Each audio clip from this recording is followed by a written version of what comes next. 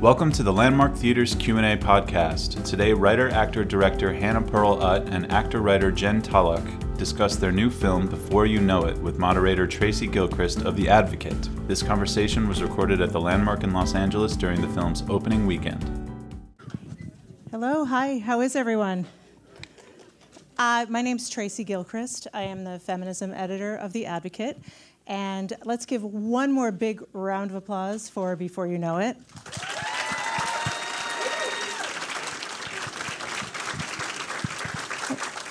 I was going to do a big announcement, but they couldn't wait.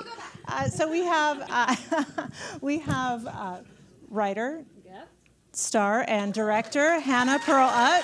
Good job. And writer and star Jen Tulloch. Thank you. Let's get myself situated. Thanks for coming, everybody. On a Saturday. I know. You should be partying. Well, there's time for that. Just saying. So first, I will start from the beginning, sort of. These two have been writing partners and friends for many years, and I wonder if you could speak to the genesis of this particular project. This was actually the first thing we started working on together many moons ago. So we met in New York. We were waitressing together and drinking together. And that was about the extent of our collaboration. And we knew we wanted to work creatively and work towards being in the film industry, but weren't particularly sure how. So thought the easiest road to that would be writing a feature-length screenplay that would take a decade to get made. Yeah. And so we were lucky enough to sort of grow up in tandem with the script itself. We would return to it sort of like a needlepoint over the years, and we got to make a series together, and we had a short that was at Sundance in 2016, but this we sort of carried around like a blankie. So it's a cool, like a tattered, disgusting, saliva-drenched blankie. But it's a cool homecoming now because it was the first thing we started working on. Do you want me? That's it. That's yes, it. so she told the story. You don't need to weigh in. So I will throw this to you. I read a lot online about why I think you may be so great at writing family dysfunction. Oh. Is that you have a... No one in my family's here right now. Right? Apparently I should do some more digging online. So you're so good at writing family dysfunction, possibly because you have a shared therapist. Oh, yeah. She might be here tonight. We're not allowed to say her name, but if she's here, she knows we love her. Yeah, we have a really good therapist, so if anyone needs a recommendation. Remarkable, fantastic head of hair. We actually haven't been to her together yet. That's the next step, and really... Probably while we're still talking. No, she's amazing, and truth be told, that has been a huge part, I think, of learning to communicate. Yeah, and learning to communicate with our families, I think, in a way that helped us understand where we inherited our shit from and how to take responsibility for it. I love my family, if they're watching. And did you seek out a shared therapist, or was it just something that was coincidental? Okay, technically she went to her first, but I would say that our relationship is more sound. I do see her more often. No, Hannah saw her first and was like, listen, you got to go. She's a wizard. You got to go to her. I made all of my friends start going to her, which was great for a while because all of my friends were suddenly like really setting boundaries and taking care of themselves. And now it's backfired because I can't talk shit about anybody when I'm in there. Yeah, I just feel really guilty. You need to be a little selfish with the therapist. I wondered if these characters that you developed are at all, do they share any character traits with the two of you? And did you swap traits as far as the characters go? So we made a series together called Disengaged, in which we played a couple. So this was a bit of a departure for us in many ways, namely that we weren't making out. But one stark difference was that in that series, we sort of played each other's worst fears about ourselves. And so we sort of swapped. Rachel and Jackie are, in essence, our worst fears about ourselves. I mean, I'm terrified of being a manic ne'er-do-well that has nothing real to say. And I can't speak for you, but they did turn into, I think, caricatures of what we were terrified of being. Yeah. No, we tried to address the things that we weren't quite able to figure out in therapy with this movie.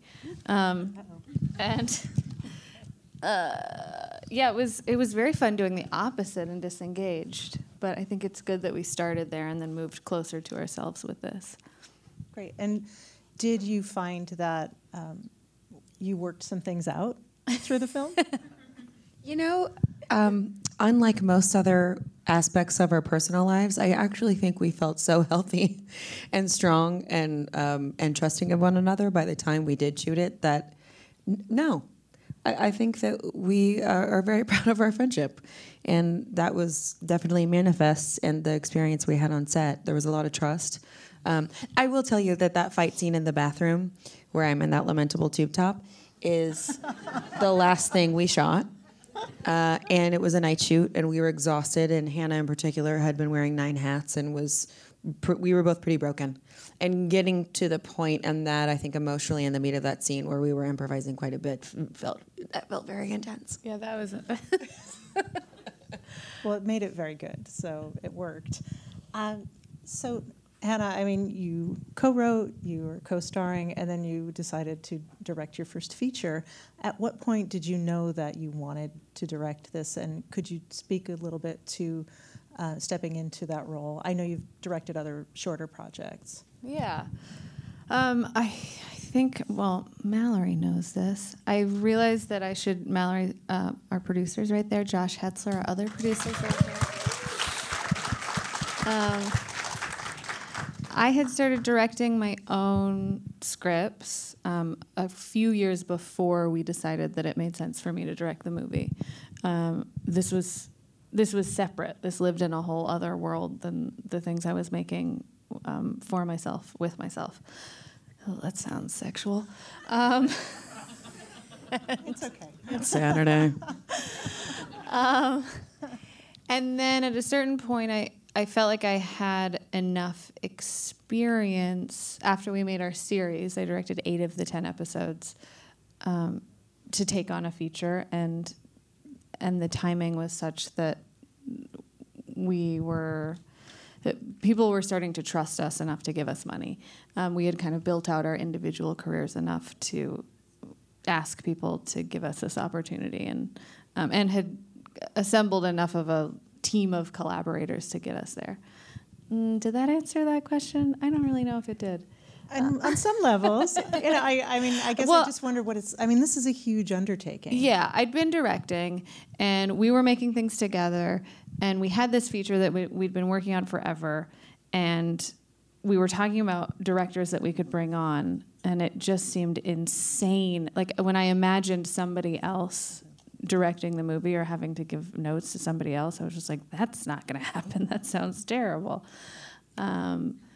And then it was a process of figuring out how to direct and what my voice was. And luckily, we already had experience acting in things together, so that took a variable sort of out of the unknowables that I was dealing with. And you were already in that process, well into that process of making a series of shorts and the series, but also Sundance, I think, had a huge hand also in that part of your experience, right? Because it was more about like bridging the gap between myself and the material, because Sundance Lab. Yeah. Mm-hmm. The movie existed in its own world. We were like constantly in service of the characters, but like didn't yet know what we wanted to say with the story. We were like, I don't know, these characters have stuff they need to say. It was just like a decade-long puppet show. We were like, we really like these puppets. We were the characters' puppets. Yeah. Can you speak a little bit, Jen, to working with Hannah as your director? I mean, this is your friend and nightmare co-star. Yeah, I was hoping for some horror stories. No, it was great. I mean, I think that aside from the given comfortability of working with someone with whom you have an intimate friendship, just to speak to her creative merit, I think even if we hadn't known one another before, Hannah's an actress director, and I knew that from working with her previously. And when you're in an environment particularly on an independent project where there's not a lot of money and there's not always a lot of time. Things can feel rushed, and particularly when you're improvising. And I think Hannah's acuity for carving out a story while also making sure everyone feels like they have a sense of autonomy and they have a voice and it's collaborative is pretty tough to pull off. And I hadn't found it previously with a lot of the other people I'd worked with. So it was great. I had a great time. Thank you. You're welcome. Great working with you. $5. So I'm watching this, and I call myself a theater queen, and yeah, and I'm looking at Mandy Patinkin and Judith Light, and I'm thinking these parents are every theater kid and queer kid's fantasy parents. Oh, yeah. And not only did you get them, but you got Alec Baldwin, Mike Coulter, and Tim Daly, which are they're all fantastic known actors as well as other supporting actors. And I just wonder if you could speak to working with, especially with legends like Mandy and Judith. Yeah. Well, Judith, we met at the Sundance Labs, so we invited her to come workshop the scenes with us, and she very quickly became our favorite person to spend time with, and a surrogate mother, and understood her character better than we did. So we wound up really developing that part of the script with her. And then Mandy, I think we were both kind of intimidated to work with him, right? Going into it, we were really excited, and that's just going to stay down there. And I was nervous going into it, and it turned out there was no reason to be because he was so generous and so happy to be there and extremely collaborative. Look, she's being coquettish, but I'm going to call a cigar a cigar. I was freaking the hell out to meet this guy. And we went up to his house upstate, and he and his wife very generously made us a spread of meats and cheeses. And he showed me the original score from Sunday in the Park with George, and I piddled a little bit. I piddled on my knickers, okay? So that's the real story.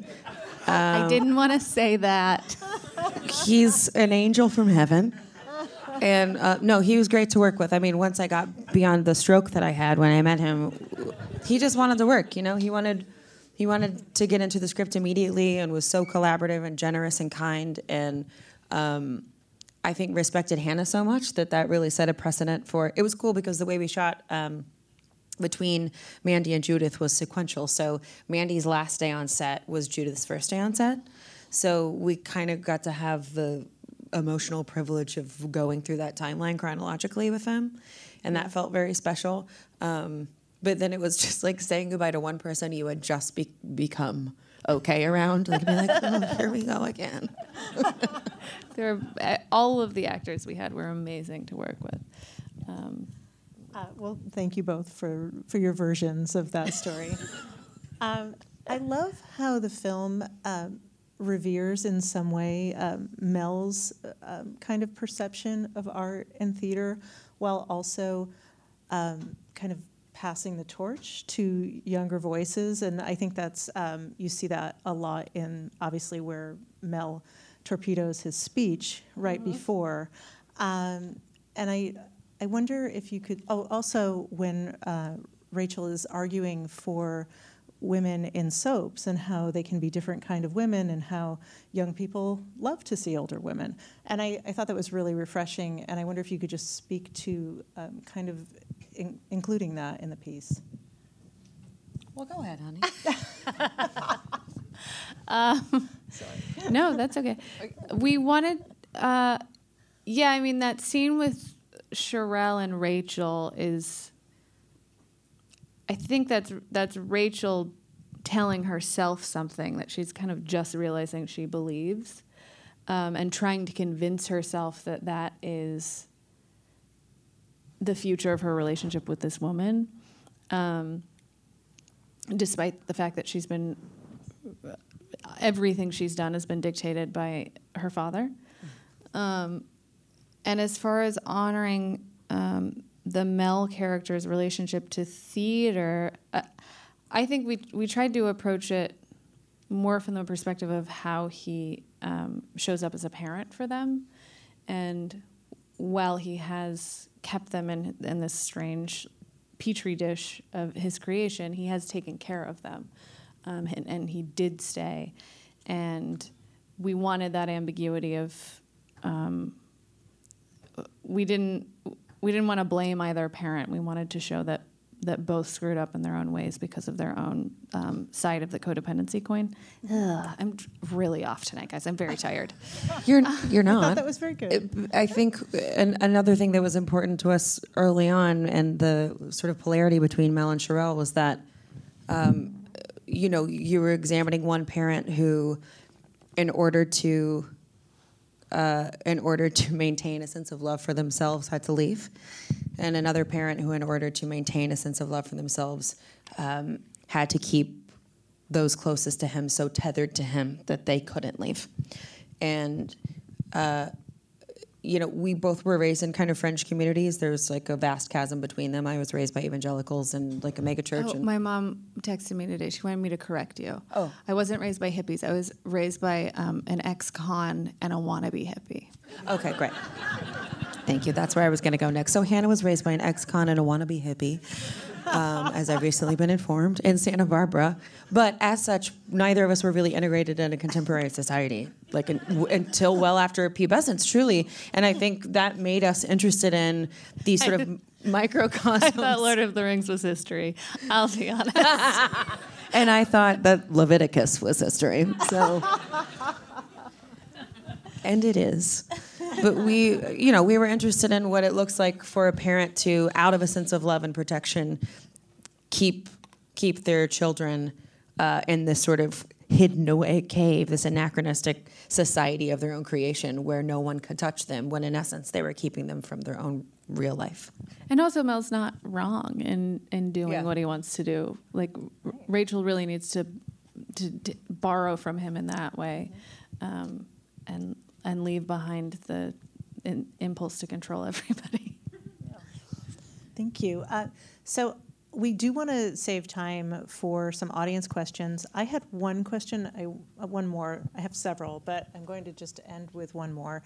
And I was actually speaking with Jen about this earlier. I was talking about the film Booksmart, and I think it's a new kind of film, and I think that your film fits into that world a little bit. And I'll just preface it by saying that your film's book ended with a possible love story between women. Mm-hmm. And then there's also these little moments where Charles corrects Olivia and says, it's sex worker, not hooker. So there are these moments of modernity, but it doesn't announce them. It just is. And I wonder if you could speak to why it was important for you to include those things in that way. We always just want to make stories that reflect the world in which we want to live and in which we do live. And we don't live in an expressly white, straight, cis society. And I think that not out of some moralistic need has that informed our storytelling, but I don't want to see a story that doesn't have queer people in it. I don't. I don't live in that world. And I think that Rachel's queerness specifically was sort of landscape because that's how life is. We didn't want to canonize her expressly because she was queer. She just happened to be queer. And, the primary... we talked about her sexuality really just in terms of, like, what is Rachel? Beyond, again, it's the characters puppeteering us. Rachel let us know that she was queer, and we're like, yeah, obviously. She spoke to you. Yeah. From her turtleneck. And then otherwise, it's just a matter of point of view. And we really did want to tell an updated classic. That was what we were going for. We wanted it to feel like a big, older studio movie with our tiny budget and our unknown leads. But it's all infused with our point of view, and we wanted that part of it to be current. Great, thank you. So I can't see very well into the audience. I see a few hands. I'm going to go right here. I believe that's a blue shirt. So if you say the question, I can repeat it. You consider all this therapy. The sisters appear to forgive each other, but it appears that you purposely did not forgive Judith Light's character. I mean, she gave her excuse for what happened, and you purposely said you as a parent had a choice. And even though there was a sort of reconciliation, there wasn't was it purposeful that she was not, I guess, forgiven for what she chose, even though what she made her decision was Yeah. a generation long ago? I think that's more of, I think Jackie does forgive her. And I think, It's not stated per se. yeah, I think Jackie kind of going with her at the end was what we were going for. And for Rachel, it's more about respecting her own timeline with that and not falling into the same cycle she did with Mel of just doing what this woman wants out of guilt or a sense of owing her because she was cruel at the event. I also Rachel don't was cruel. think that forgiveness is a single step. I mean, you're seeing often 20% of an experience when you see it in any given physical moment. And I think that the end for all of those characters is pretty nebulous, and I think that you can forgive someone in a moment and say that you do, but that doesn't necessarily inform the rest of how you're going to interact with them. And I think that's kind of what we had imagined for the life of this family, is that it wasn't going to be wrapped up in something perfect. But we did want it to have at least an optimistic ending. Hopeful. We felt Yeah, hopeful hopeful. for the future of a relationship with her. I certainly don't want to condemn her forever. Yeah. I don't believe in that. I see another hand up right up here. Where did you find Una Yaffe? Oh, our casting director, Rory Bergman, found her. She was one of the first young people that we taped, and Rory was so excited to have the opportunity to bring her in because she was just like, this person is amazing. And when we met her, it was just like meeting Dodge. It was like meeting the Dodge we'd been controlled by for the last however many years. This puppet thing, yeah. And Una was a Master Chef Junior. She said when I met her, I was like, I gotta ask about that. She was like, ugh, it's fine. Gordon Ramsay made me cry on national television. And I was like, what is this shit? She's an amazing human. And Rory cast The Get Down, which had all of those incredible young actors. So that's why we brought her on, because that was our big job. I see one in the back. Hi. Congratulations. My question is about the use of the humor, the absurdity that sometimes you have, how you mix it, how you create this kind of humor. How did we create it? You want to take that? Sure. She's funnier. My mom told me that She today just too. keeps strapping her purse. I think that a lot of the things that we love about some of those older films that we grew up on, the Bogdanovich movies and the Mike Leigh movies, and were that they vacillated so quickly between like deep human pain and farcical laugh out loud humor, but they never felt like they did it in a way that was premeditated. It never felt like a bilateral move. It was happening it was happening organically in the scene, in the story. And I think that was the most important thing. And I think we're both pretty wackadoodle in how we move through the world, and Wackadoodle. case in point. And She says things like malarkey without even like. okay, I was raised on Danny Batting it Kaye up. movies. I can't be held. Don't hold my feet to the fire right now. We wanted the characters to speak truthfully, and because they are against a larger than life premise, and the landscape is so rich and at times surreal. We just agreed early on, I think, in the writing, and then Hannah was really at the helm of that with the directing, that as long as they were experiencing things truthfully, we could let the pendulum swing however it needed to swing. Yeah, good one. I think we should wrap up soon. I see one question over here, so we'll go here. So for Jackie's character, I noticed that she sings a lot. Yeah, and my family makes fun of me for doing the same exact thing. Girl, you keep singing. And so I wonder how you came up with that. It's just, I so noticed it. It was so beautiful. And Thanks. Thank you for that. She was asking about Jackie singing all the time. Jackie was based on someone in my real life and my family that I love very much. And the primary thing about that person I find interesting and deeply tragic is that she's riddled with mania, and it's very difficult for her not to perform, and not in a cute way, in a way that between her tics and her need to do voices, when things get the most difficult, that's when she, I think, the masks sort of multiply, and the singing was part of that. It was a thing I love about toddlers, because Jackie was also based on a toddler I know, is that they're so free with their body that even when they're uncomfortable, there is this sort of freedom with how they're processing. They also like pretend to do the things they're actually Yes. doing. Like, I'm walking, and you're like, you are walking. It's a performance. You are singing, Jackie. The singing, and the whistling, and like the bangles. Even we knew we wanted Jackie to be percussive, because she can't stand the quiet. Poor sound people. Yeah. Just like, Thanks for that question. Well, I think that we should probably wrap up, but thank you. Did someone call out? Anyway, thank you again for being here, and thanks to Hannah and Jen. Thanks for coming, everybody. Really appreciate it. thank you. Thanks for listening to the Landmark Theater's Q&A podcast.